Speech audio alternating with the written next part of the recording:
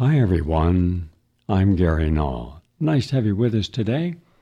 We begin our program with a study from Stanford University. They want to know which is better for identical twins, a vegan diet or a meat-based diet. Well, we've all heard that notion, you are what you eat. Yes, that's true. And you are what you think. You are what you believe. You are what you actualize. Well, it rings truer now than ever before, especially when it comes to our heart health. And while the benefits of a plant-based diet have been long known, lots of research, thousands of studies, especially the Mediterranean diet, which is not strictly vegan, but it's as close as you can get for a large population. Well, a recent study conducted by Stanford medical researchers in collaboration with their colleagues has shed light on the remarkable impact of a vegan diet on cardiovascular well-being. This groundbreaking research, published in the Journal of the American Medical Association's Network Open, reveals that adopting a vegan diet can significantly improve cardiovascular health in as little as 8 weeks. 8 weeks. Wow. And that offers a beacon of hope for those looking to enhance their heart health through dietary changes. Now, we've seen this in clinical studies. I've conducted well over 60 clinical studies, plus I've done over 100 health support groups, which are very similar to clinical studies.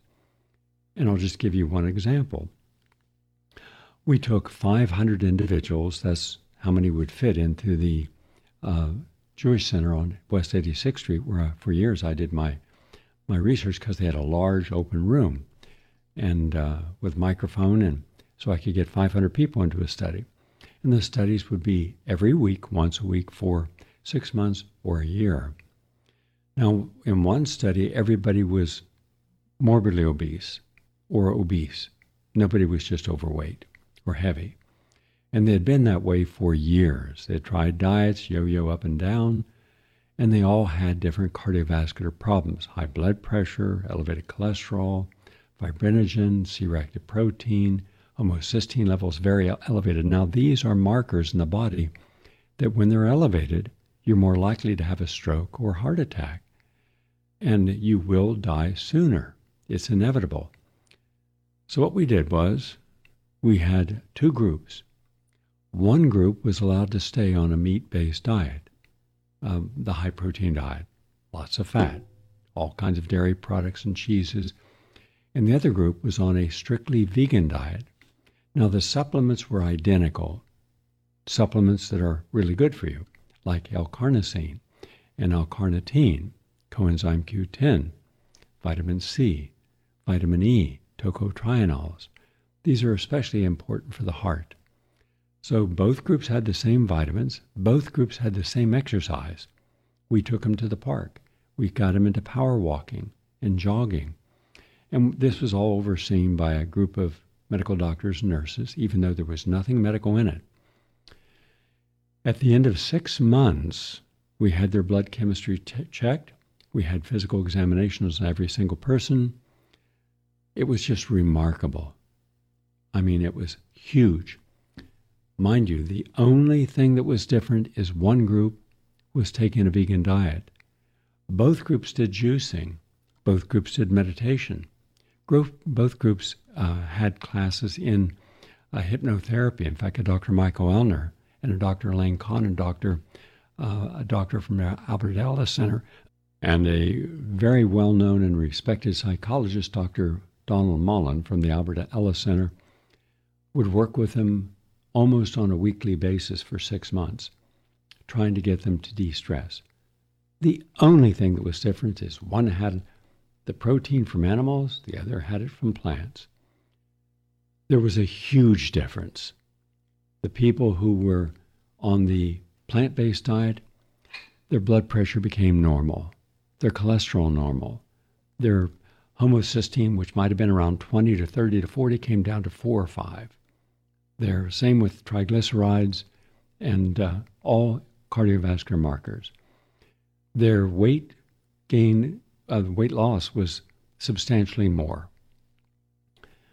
On the protein diet, Their cholesterol stayed high, their triglycerides stayed high, their homocysteine stayed high.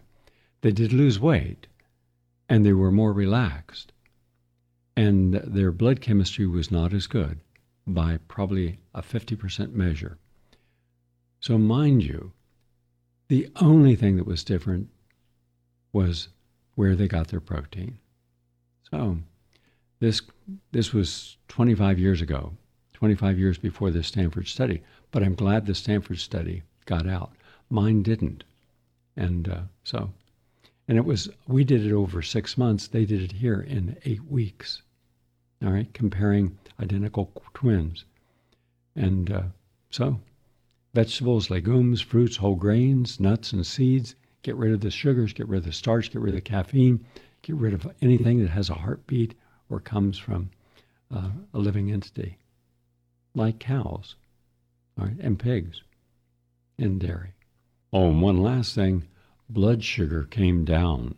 It was averaging around 160, and many of these people were on multiple medications for blood pressure and for diabetes. Most of them had diabetes. So they had high blood pressure, they had diabetes. The vegan group, no high blood pressure and no diabetes at the end of 6 months. The other ones still had about 80% blood pressure and elevated blood sugar, though it had come down some. Our next study comes from Johns Hopkins Kimmel Cancer Center. Natural compounds derived from soy and other plants reduce breast cancer recurrence and improve your survival. What they're saying is that there's a compound called ISO flavones, FLAVONES, and they're among the plant-derived compounds that may significantly reduce the risk of breast cancer recurrence or death. And this was a new meta-analysis done at the Johns Hopkins. So researchers from Australia, Denmark, England, Norway, and the United States reviewed 22 published observational studies that examine the impact of dietary intake of soybeans and lignans, LIGNANS. These are compounds found in seeds like sunflower seeds, pumpkin seeds, chia seeds, and nuts. Also, they look at cruciferous vegetables like the cabbage family of vegetables and green tea. And these substances, the phytonutrients, the natural compounds derived from plants on breast cancer, to see which of these compounds allowed a person to live longer without recurring cancer. And that was important. And there were 11 studies of soy isoflavones, 3 of cruciferous vegetables, 2 of green tea, 3 of lignans, and 3 of what are called introlactone, which is formed in the gut when lignans are digested. The good news is that soy isoflavones were associated with 26% reduced risk of breast cancer recurrence, and that's important. That was 11,800 women in that study. The results were most notable among postmenopausal survivors. The greatest risk reduction was seen at 60 milligrams per day. That's not a lot. That's a small amount. That's equivalent to 2 to 3 servings per day. And you could get even more of that if you have tempeh, which is more concentrated. Or organic soy protein, where 1 serving equals 1 cup of soy milk. So 3 ounces of tofu or half a cup of cooked soybeans will do it for you. Not a lot. So if you have breast cancer, you certainly want to be taking this in. You can also take separately isoflavones as a supplement in higher amounts. Also, they found that there was good results if you took higher levels of flaxseed, cashews, broccoli, Brussels sprouts. Those were among the best of the best. So, just another way that we can help women reduce death and spread of breast cancer.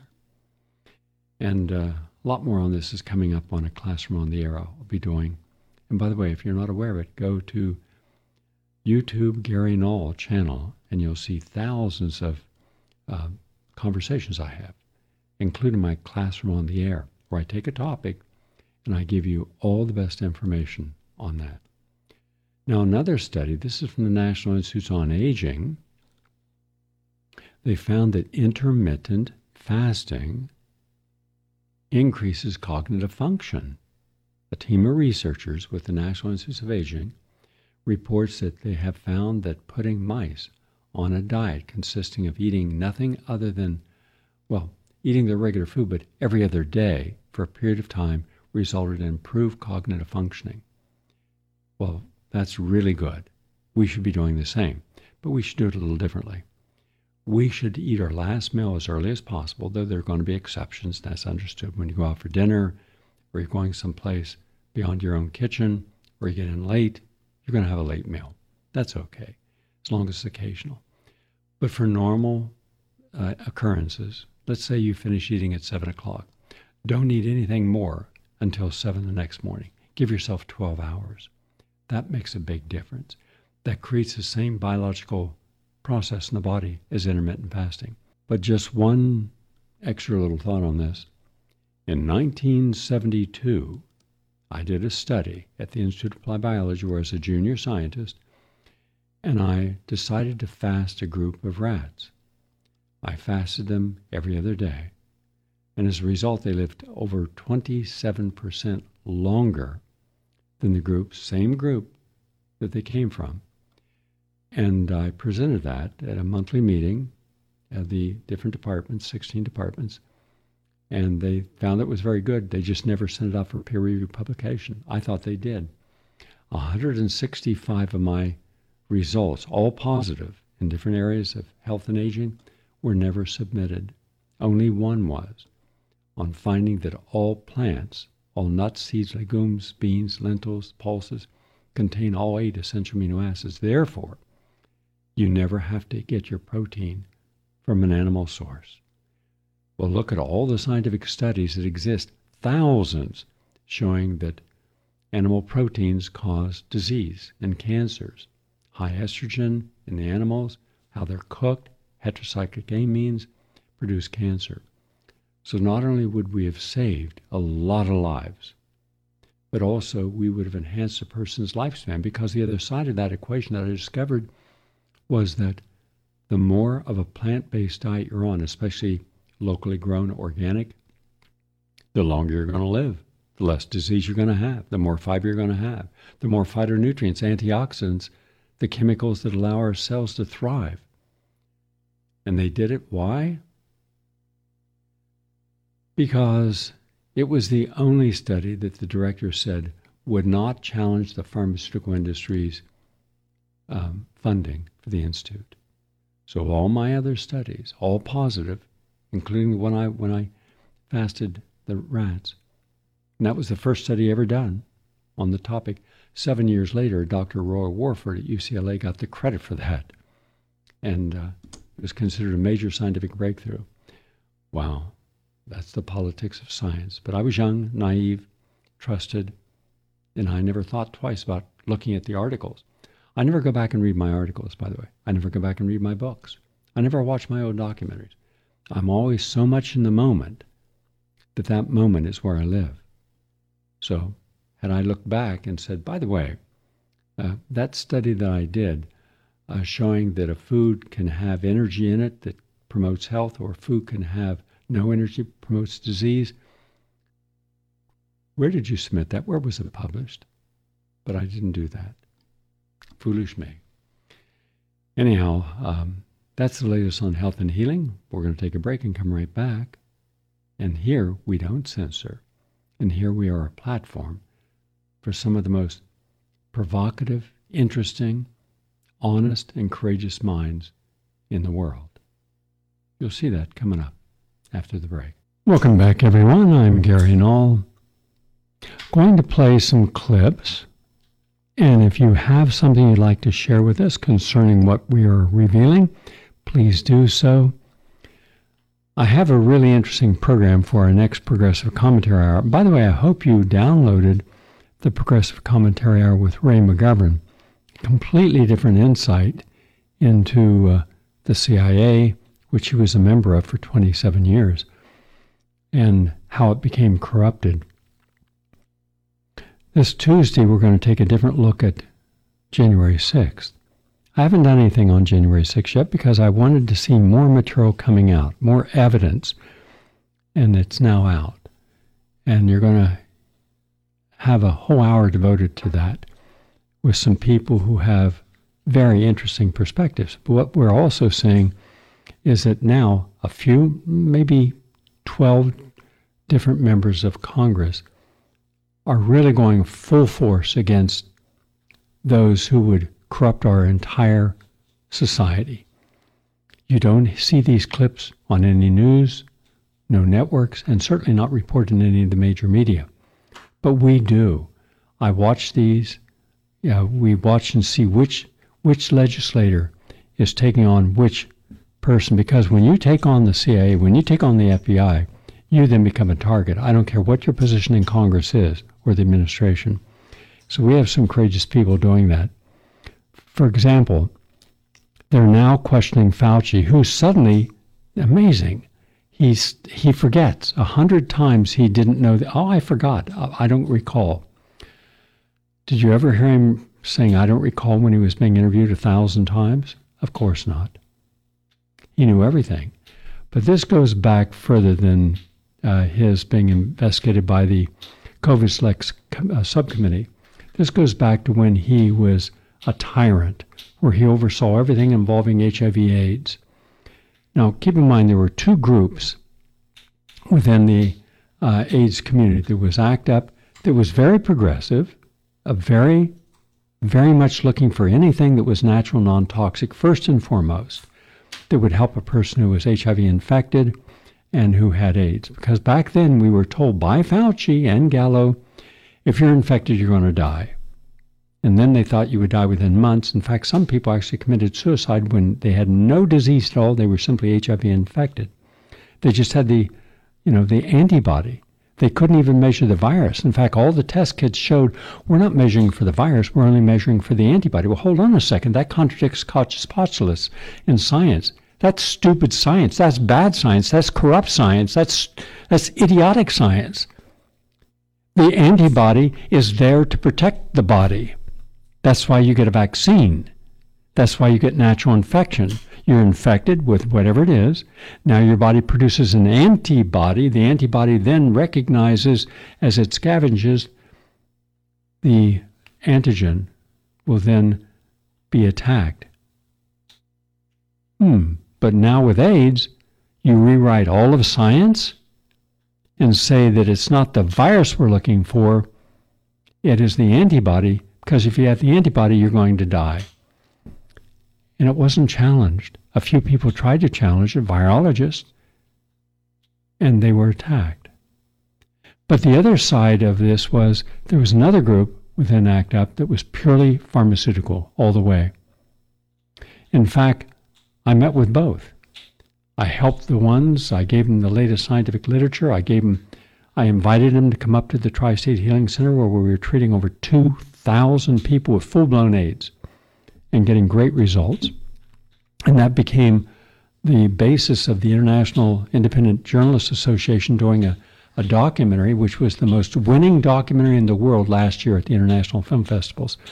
Over 200 awards, because it showed the truth. It showed the patients who were cured, the doctors who did the medical applications, the nurses, Tony Brown, Bill McCrary, all these journalists who also happened just to be African American.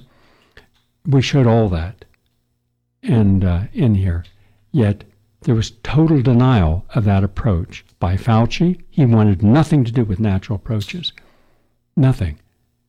He didn't want to speak with the medical board-certified physicians, 22 medical team we had.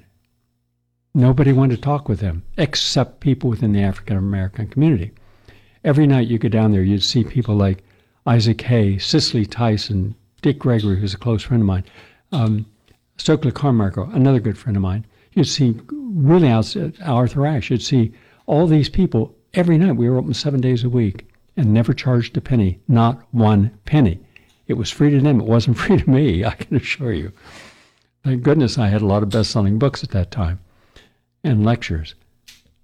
but not one died. Not one died. They all got healthy. Did Anthony Fauci want to know about that? Absolutely not. Gallo, not. Did the more pharmaceutical supportive ACT UP want to know about it? No. In fact, they condemned it. But those who were in the ACT UP who wanted to help a person but first do no harm, they came by. In fact, one of the directors, one of the founders of that, came by and said, "Can I come in and help out and share this?" I said, "Of course." 7 days a week. First, it was done in my apartment. Yeah,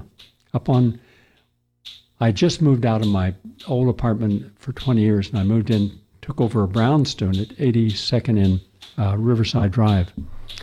And I took one whole floor I devoted to a counseling room where about 40 people could meet every night. And they did. Michael Wellner and this other gentleman, and they had guest speakers in. They answered people's questions. They did a lot, and they saved a lot of lives. That's the ACT UP you don't hear about. But they had no power. And the other ACT UP just went full force against myself and everyone else who was actually saving lives. Listen to the irony. You're curing AIDS, not just helping, curing it. And the people who are causing the promotion of AZT, which is killing people, they're promoted, they're honored, they're recognized, and those who are doing the good job are denied and attacked. That's the society we live in today, just like with COVID. Who gets attacked?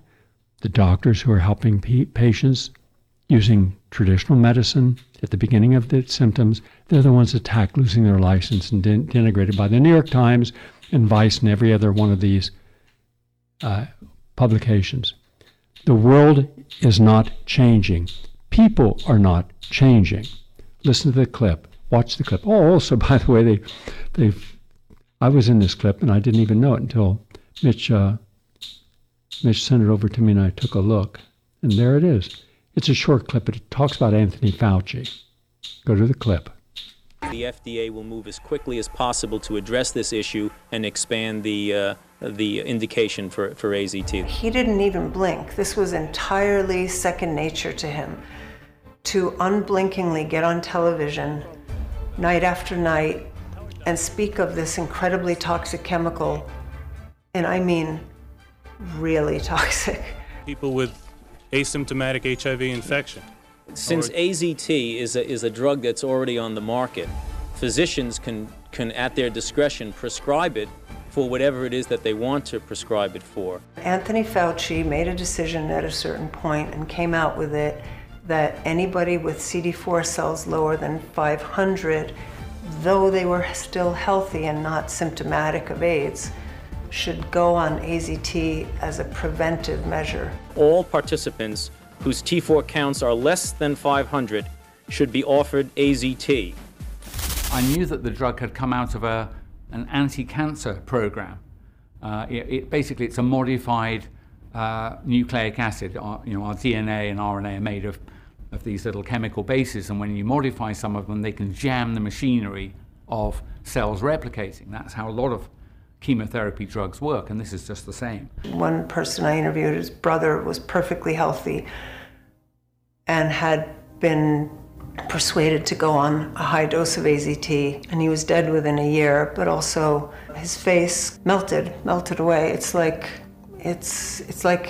Hiroshima. Very powerful radiation. He was diagnosed. He had advanced AIDS, near death, just months to live, massive infections in his lungs, all over his body, Kaposi sarcoma lesions on his skin, high titers of the virus all throughout his body. And instead of being dead today, as most of the people taking AZT were by undergoing hyperthermia at the University of Rome, today he is alive and well. There is a successful series of treatments. I use the word treatments. There's no one treatment I think is better than any other. Hyperthermia, vitamin C drips, ozone treatment. I had taken my medical records down to the National Institutes of Health, to Dr. Fauci's lab, and showed them, because they have presently discredited this treatment. and that's why our federal government has not allowed it here in the United States as of yet. Showed them my medical records, and what I did is I blanked out a set that had my name on it, showed them and said, well, what do you think of this? Their response is, well, this person obviously got better. What did they do? Fauciism is an absolute contempt for natural, non-toxic therapies, a contempt for the whole dialectic and discussion about what is an immune system, what is health, how do you detoxify, what does it mean when you're getting sick from a chronic illness? Is it just a matter of attacking the accused pathogen with the most toxic drugs kind of imaginable? AZT at the time was the most toxic drug that had ever been put in a capsule and given to human beings. They should also put in there what Larry Kramer, one of the leaders of the gay movement to get proper medications into people, what he had to say about Anthony Fauci. But the trouble is, here's this very powerful person who we assume is very smart. Every choice he's made has been extremely destructive. And yet he gets away with it, at least up to this point. Now, tomorrow I'm going to play you some clips that are going to be staggering. You have not heard them, you didn't know they exist, and brand new information. I said that this battle will be won in the courts, and now there is a court action. But I'm going to try to have the lawyer who filed the suit on the program. But you're going to see how everything about COVID was manufactured. Everything. So that's going to be on tomorrow's program. But Fauci can't have it both ways. They can't say that I'm the science, and then what was the basis of the 6-foot rule? Did you hear what he said yesterday? I don't know. There's no science backing it up. Yeah. So all these little circles they drew everywhere in America, and you had to stay 6 feet in the line, there was no science. None. And wearing the mask, there's no science. The science shows just the opposite. And Fauci even acknowledges in his emails, and I said this on the show, I said the mask cannot prevent the virus. The virus is 1,000 times smaller than the pores in the mask. It's going to go right through. It's like trying to put a chain link fence and keep the mosquitoes out. Won't work. So everything you were told is a lie. The question is, why didn't you try to find out the truth? That's one important question. 2, why didn't the media tell you the truth when they had the resources to find the truth? That's the second. Why did the officials allow lies and mistruths to be told nonstop every day at every level of our world? So I can deal with these symptoms. And they did, and they succeeded. Their patients alive. One doctor alone at his clinic treated 20,000 people with COVID. Not one died. Not one. Early treatment. And these are not holistic alternative doctors. These are doctors I would debate and have my whole career because of their arrogance, their closed-mindedness, their hubris of wanting to know anything other than what they specialize in. That's their only truth. That's their only religion. That's their only protocol. That's their narrative, and they stick by it, just like a cult member. But what about the other ones? What happened to you when it came to standing with those who were beside you at one time? You played it safe. You got money. The hospital got money. I got a clip tomorrow that's going to surprise you from someone inside a hospital told how much money they made if they followed the protocol. And the protocol was killing patients. And they all knew it. And they saw it. And they said this protocol's, and they were told, you follow the protocol, the hospital makes money. If you challenge the protocol, you as a doctor will lose your license, and we could lose our funding, our accreditation. Why don't they ask Anthony Fauci those type of issues? Are you aware of that? Because who created the protocol? Anthony Fauci. And yet people still respect him. Well, of course, the people in the media do because they have no choice. Everybody's guilty now who participated. People who spread the virus, the vaccinated. People dying now, 90%, the vaccinated. So wrap your mind around that in that self-righteous moment of condemning people who didn't do it. Oh, did you forget that condemnation? I haven't. Now let's hear from someone, a short clip, who has the courage to shout out the truth. And we should all understand she is right on everything she said. Her name is Christine Anderson. She's from Germany. She represents Germany in the European Parliament, a totally fraudulent organization. That place should not exist. No one should belong to the European Union. It is a fraud from top to bottom at every level. Ask me, challenge me on its economic policy, the fact that none of the leaders of that European Union are elected, they're appointed, and who appoints them? Do you have any idea? And then you start connecting with the World Economic Forum and Klaus Schwab. And who appoints the people to the International Monetary Fund or the World Bank? You don't know? Shouldn't you know? Who do they represent? Who did Macron, that pimple, in his croissant, who did he represent? He was one of the bankers. He was one of the leading bankers in the world. He just brought that same policy to France. Now look at France today. The people are speaking out. She's speaking out. Remember her name. Here she is. Thank you. Based on Article 195, out that it would have been more appropriate for Mr. Trudeau, Prime Minister of Canada, to address this House according to Article 144, an article which was specifically designed to debate violations of human rights, democracy and the rule of law, which is clearly the case with Mr. Trudeau. Then again, a Prime Minister who openly admires the Chinese basic dictatorship, who tramples on fundamental rights by persecuting and criminalizing his own citizens as terrorists just because they dared to stand up to his perverted concept of democracy, should not be allowed to speak in this House at all. Mr. Trudeau, you are a disgrace for any democracy. Please spare us your presence. Thank you. Good for her. Now, where are all the other members of Parliament? Claire Daly from Ireland, those two together are really powerful voices for the truth. What about all the other people? If you watch that clip, you'll notice that Trudeau was in the House. He'd been invited to speak. Now watch her speak when he's not in the House, and Claire Daly, it's an empty chamber. It's like everybody gets up and walks away because they don't want to be associated with that truth. Then what are they associating with? Our next clip comes, we need more. We need people in our Congress who have the same honesty to challenge authority. In fact, I'm going to try to find a clip, and Dylan, I'm going to try to find a clip of this one legislator challenging the FBI. It's a short clip, but if we can find it, she is equal to the Christine Anderson and Claire Daly, and most Americans don't know who she is and haven't heard from her. We'll show her. Now, this is Tucker Carlson interviewing Brett Weinstein. It's a short clip, but listen what they're saying. It's very important.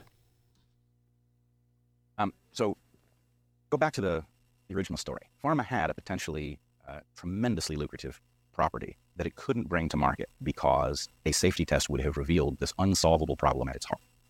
And so what I'm wondering, my hypothesis, is that it recognized that the thing that would bypass that obstacle was an emergency that caused the public to demand a remedy to allow them to go back to work and to living their lives, that would cause the government to streamline the safety testing process so that it wouldn't spot these things. And indeed, one of the things that we see, in addition to a lot more harm in those safety tests than we were initially allowed to understand, but also the safety testing was radically truncated so that long-term harms were impossible to detect. So the hypothesis in question is pharma used an emergency to bypass an obstacle to bring an incredibly lucrative technology to normalize it in the public and the regulatory apparatus, to sneak it by the things that would ordinarily prevent a dangerous technology like this one from being widely deployed.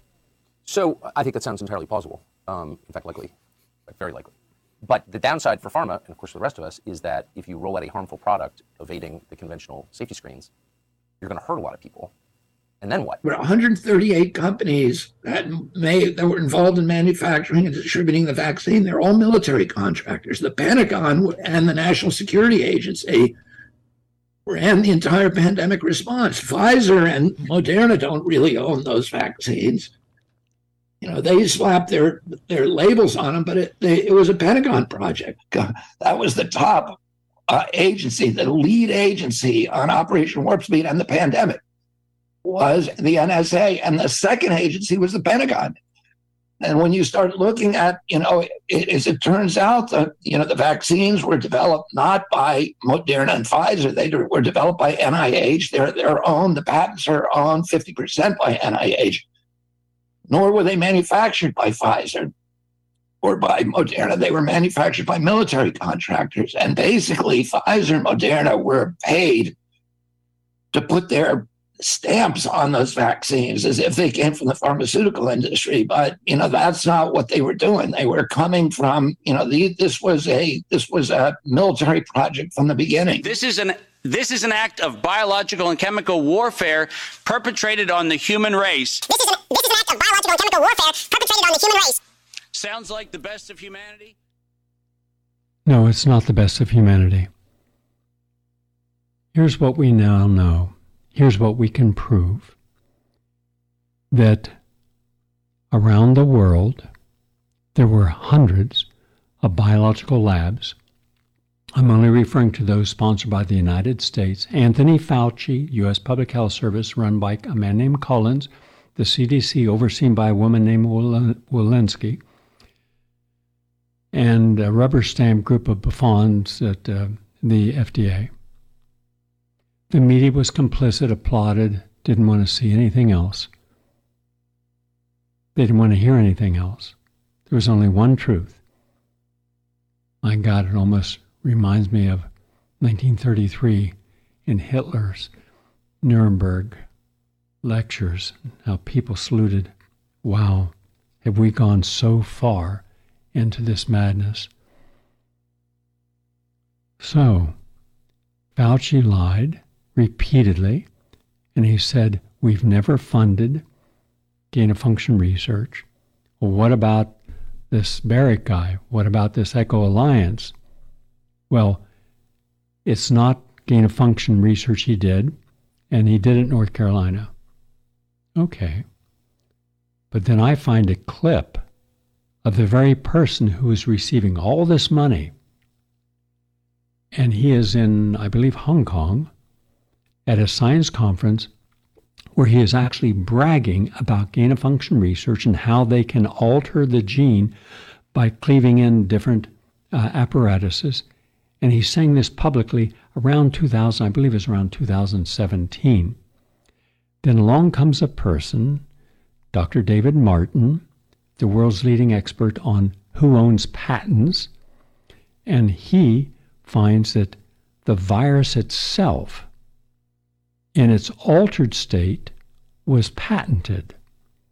Okay, why would you patent a virus that does not exist until you alter it and you weaponize it? You make it more lethal. The whole idea of any gain-of-function research is you're making something more lethal than what it is in nature. Your excuse is, well, we want to develop a vaccine. But why would you develop a vaccine for something that is not equal to what you would find in nature? You can have a flu virus, an influenza virus, that changes every year. One dies out, another takes its place. And the body, in most cases, except for the very weak, with a compromised immune system, are able to overcome it. We get the flu, we get a cold, a rhinovirus, whatever, or over 100 different viruses cause the cold and flu, and then you're well. Now you have the antibody. But of course, it does just almost never repeats the same virus, but it's still, you have an antibody reaction. You have a defense mechanism. So they're now trying to justify making a vaccine for a virus that did not exist until they created it. But in the process of creating, they had to weaponize it. So what did they do with this virus? Well, they cleaved in HIV. They cleaved in a mad cow disease, the prion, Creutzfeldt-Jakob disease, and another one for fatigue. So they have all these different diseases that you're likely to manifest if you get the virus. All right? Who authorized these biological weapons laboratories? These are offensive, not defensive. And what else are they producing there? And there's no committee hearings on it. And yet there's supposed to be Senate and Intelligence Committee hearings, and that means they're complicit. The Adam Schiff They have not once can you show me in the history of either committee where a single member of the committee has come forward and saying, even though I'm duty bound not to tell you anything that is a state secret, I'm going to tell it because these secrets mean that I am protecting the culprits of the CIA, their NCI, or any of these other agencies, Defense Department, DARPA, and it's against the American public, so I'm for the American public. You've yet to have a single member of Congress come forward to tell you any of this, have you?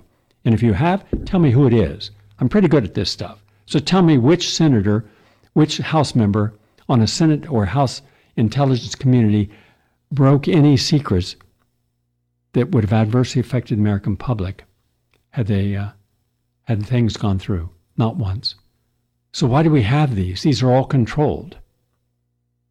So how much money goes into these laboratories? Who oversees them? So Anthony Fauci then says, well, yeah, I signed off on every single contract. I just didn't read the contracts. He actually said this, as if we're supposed to believe this. The man who's Mr. Science. You mean you're supporting billions and billions of dollars per year of taxpayer money, but you don't know what the science is for? You don't know where they're doing it? You don't know who's involved? No, I didn't pay attention to any of that. So you just rubber stamped everything? That's what he wants you to believe. That's what the media will try to protect him. Well, he didn't really have time to do all this. Yeah, he did. And he knew what was going on.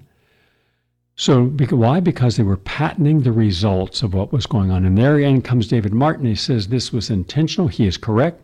Here's all the patents. Here's what in dual use, including defensive and offensive. Offensive means you've weaponized it with intent. It's in the patents. But we wouldn't have known that if it weren't for Martin. When he gives his speech up on the board, you see the actual patent and you see the description of that. That's hard prima facie evidence. And yet the media won't look at it. Fritz Perl, the father of Gestalt psychology, said a fear of knowing is a fear of doing.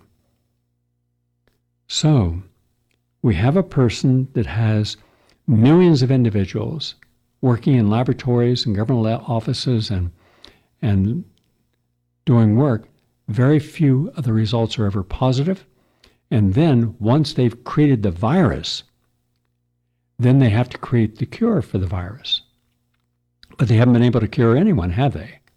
To the contrary, they rushed the vaccine through so fast, and it's not actually a vaccine.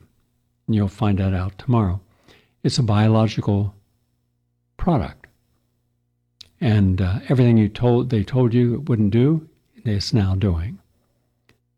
And that's the problem. So Robert F. Kennedy Jr. is correct. The Moderna and Pfizer were not the ones who were responsible. This is the military. And who oversees all of these labs? The military, the Defense Department, DARPA. So who controls the whole war on COVID? The Defense Department and DARPA. So why would you put all these in Ukraine, the most corrupt and volatile country in the world? They haven't answered that because they haven't been asked that. They haven't been brought in under oath to do it. If you'd like a list of all the people involved, it should be brought. That is easily obtainable. So, and how about the Chinese scientist who invented the vaccine before the virus was ever known to exist? And shortly after patenting the vaccine, which David Martin found the patent from this one Wuhan scientist, Chinese scientist, he then decided to commit suicide and jump off the building. End of story? Hardly. You see, you've been played like you're idiots. But you're not idiots. You're trusting, and that's something you'll learn what they did with your trust in upcoming programs. So just remember, Fauci was merely the tool. Oh, and if you don't think money makes a difference, this is in today's British Medical Journal that I just read. Quote, panel members for new psychiatric Bible, that's the Diagnostic and Statistical Manual of Psychiatry number 5, received more than $14 million from industry, meaning the psychiatric and pharmaceutical industry. Quote, 60% of U.S. physicians serving as panel and task force members for the American Psychiatric Association's official manual of psychiatric disorders, received payments from the industry totaling $14.2 million. This is published today in the British Medical Journal. Because of the enormous influence of diagnostic and treatment guidelines, the researchers say their findings, quote, raise questions about the editorial independence of this diagnostic manual. First of all, the Diagnostic and Statistical Manual of Psychiatry is no better than a comic book. It is complete fiction. There's nothing in there that's based upon science. And who told me that? Well, one of the directors who I filmed for Manufacturing Madness. Yeah, there's no science there. There's no justification. It's all made up. There's no brain chemical imbalance. It's all made up. And then they say they're drugs, and they get away with it because they've captured the agencies, and they've captured the different groups, like psychiatry itself. And Fauci, he gave out more money than anyone else in the United States government. And that's how he bought the science. Now we're going to go, and I'm going to go clear at the top of the hour, so BAI will say goodbye at 55. But I want you to hear this one. This is really good. And if you're a person that has appreciated people such as Ram Dass, I think you'll really appreciate this. This is just a different way of looking at depression from Ram Dass. And by the way, younger people, you may not know of Ram Dass. For all of us, ex and baby boomers, we certainly will, because he was a major voice of compassion and spiritual healing during the 1960s and 70s. And this is called Break the Cycle of Addiction. Now to Ram Dass. When we were born, like Elizabeth Spring Dow, who was born here yesterday, we come into the world, we come from being fully at home and feeling that release that comes. We have a little shadow of it when we come home at the end of the day, those of you that have a home, and put your feet up or relax or have a cup of tea or whatever that is, that feeling of coming home or coming to a safe space or feeling back at peace or at one. And when we get separated from that, and that separation, I want to keep reiterating, is created by the mind. That's what the basic issue of the ignorance that is the root of suffering that the Buddha keeps pointing out.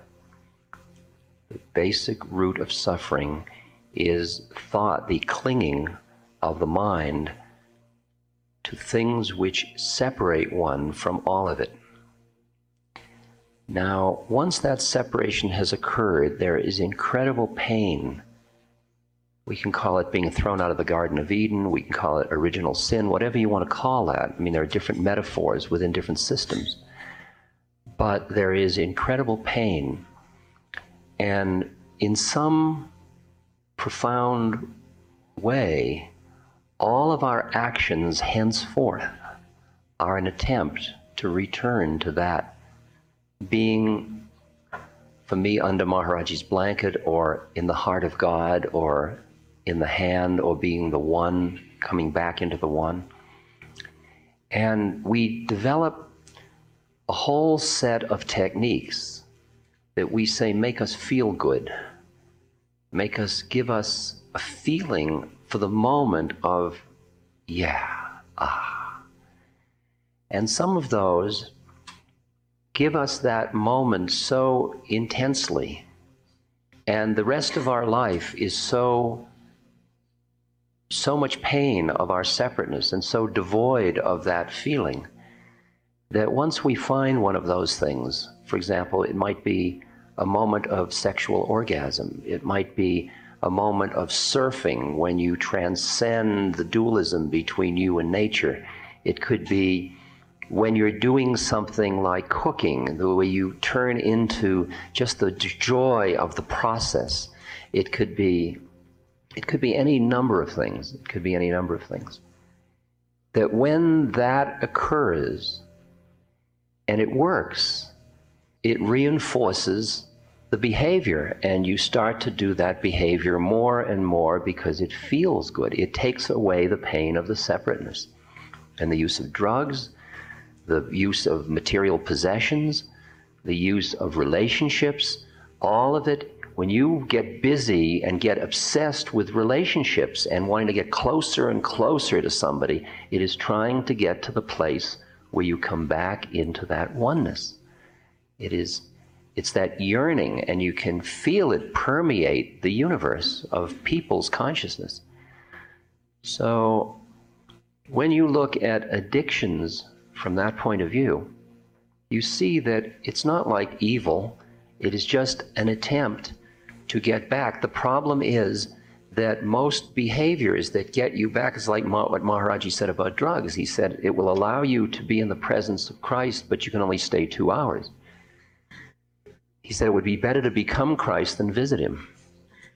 And that's what you find out with most addictive things, that they give you a short rush, but they don't allow you to remain at home. They just allow you the taste of it.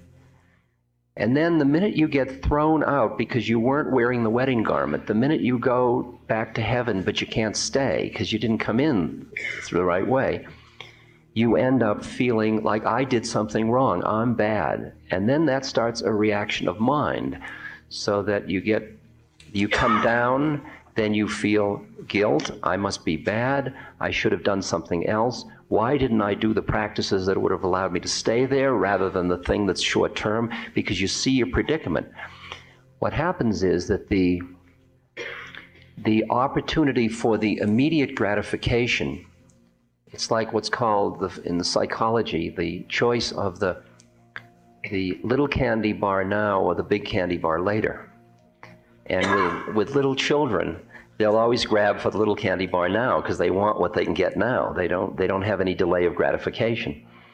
And spiritual practices compared to having sex or compared to taking Coke or something is more like delayed gratification versus immediate gratification. So when you start to stand back and see your predicament and see what you're doing, there is a way from a spiritual perspective in which you begin with that slight bit of awareness to extricate yourself from the chain of reactivity that we're talking about.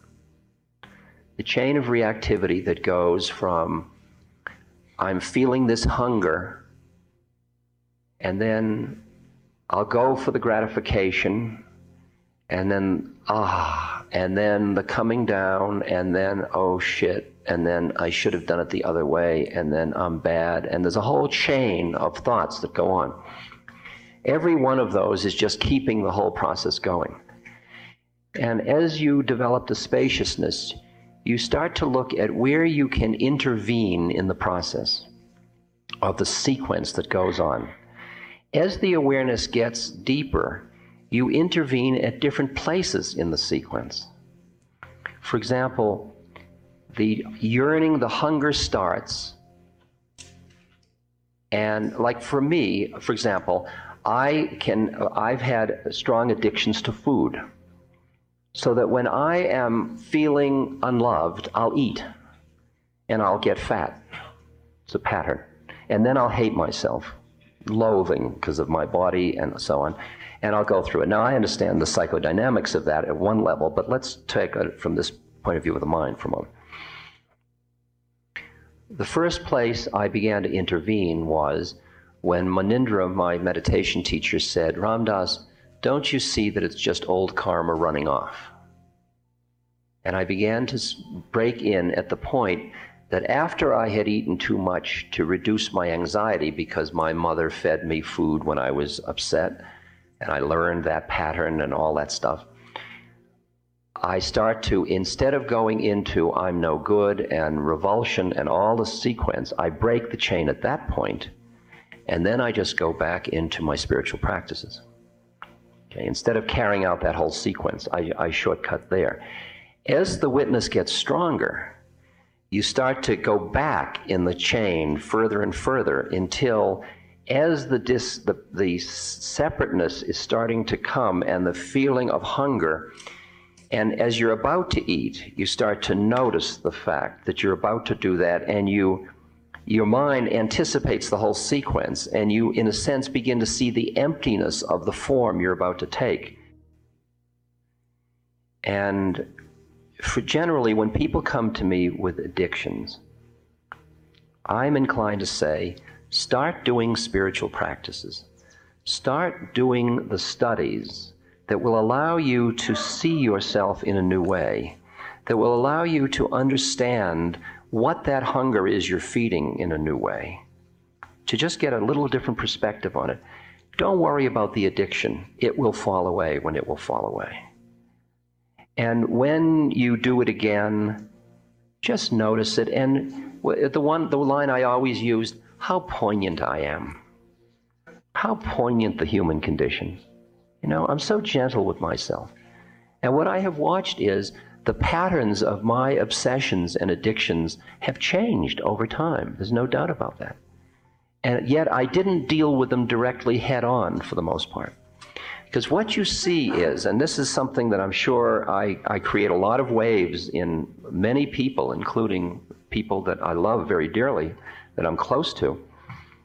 I see that a lot of the programs to deal with addiction end up creating a new addiction to being not addicted that is as bad as the addiction itself. That, I mean, when you meet somebody that says, I haven't smoked in 3 years, 2 months, 10 days, and 4 hours, you realize that their mind is as stuck as their mind was stuck in smoking. Maybe they won't die of cancer, but they'll probably die of uptightness. I mean, I'm being a little facetious, but in general, I'm saying that dealing with things that are, which you're caught in, the minute you start to stop them, you invest them in a way. And so my suggestion is that you just keep cultivating the practices.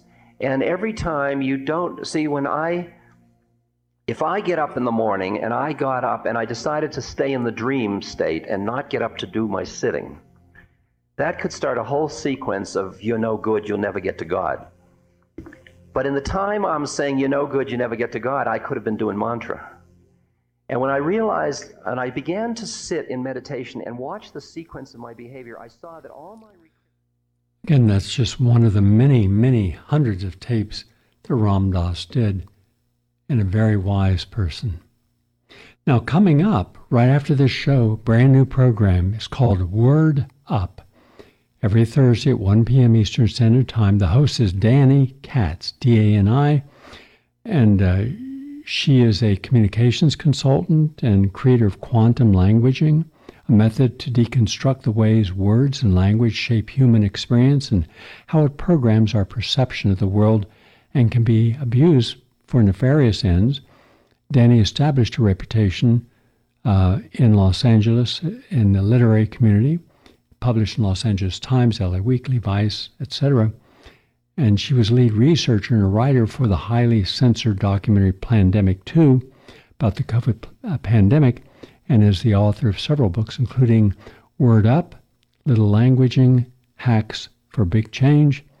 And her new program, Word Up, will explore the many ways our language conditions and programs our thinking, our culture, and our current world, and more importantly, how we can transform ourselves and society for something far more beautiful with every word, aside from a generous smattering of culture and political criticism dealing with current events, social movements, and deconstructing conspiracy theories from reality and the misleading language behind groupthink. So coming at you right now, brand new program, and I've got about 10 new programs coming at you to serve people's needs. Have a nice day, everyone.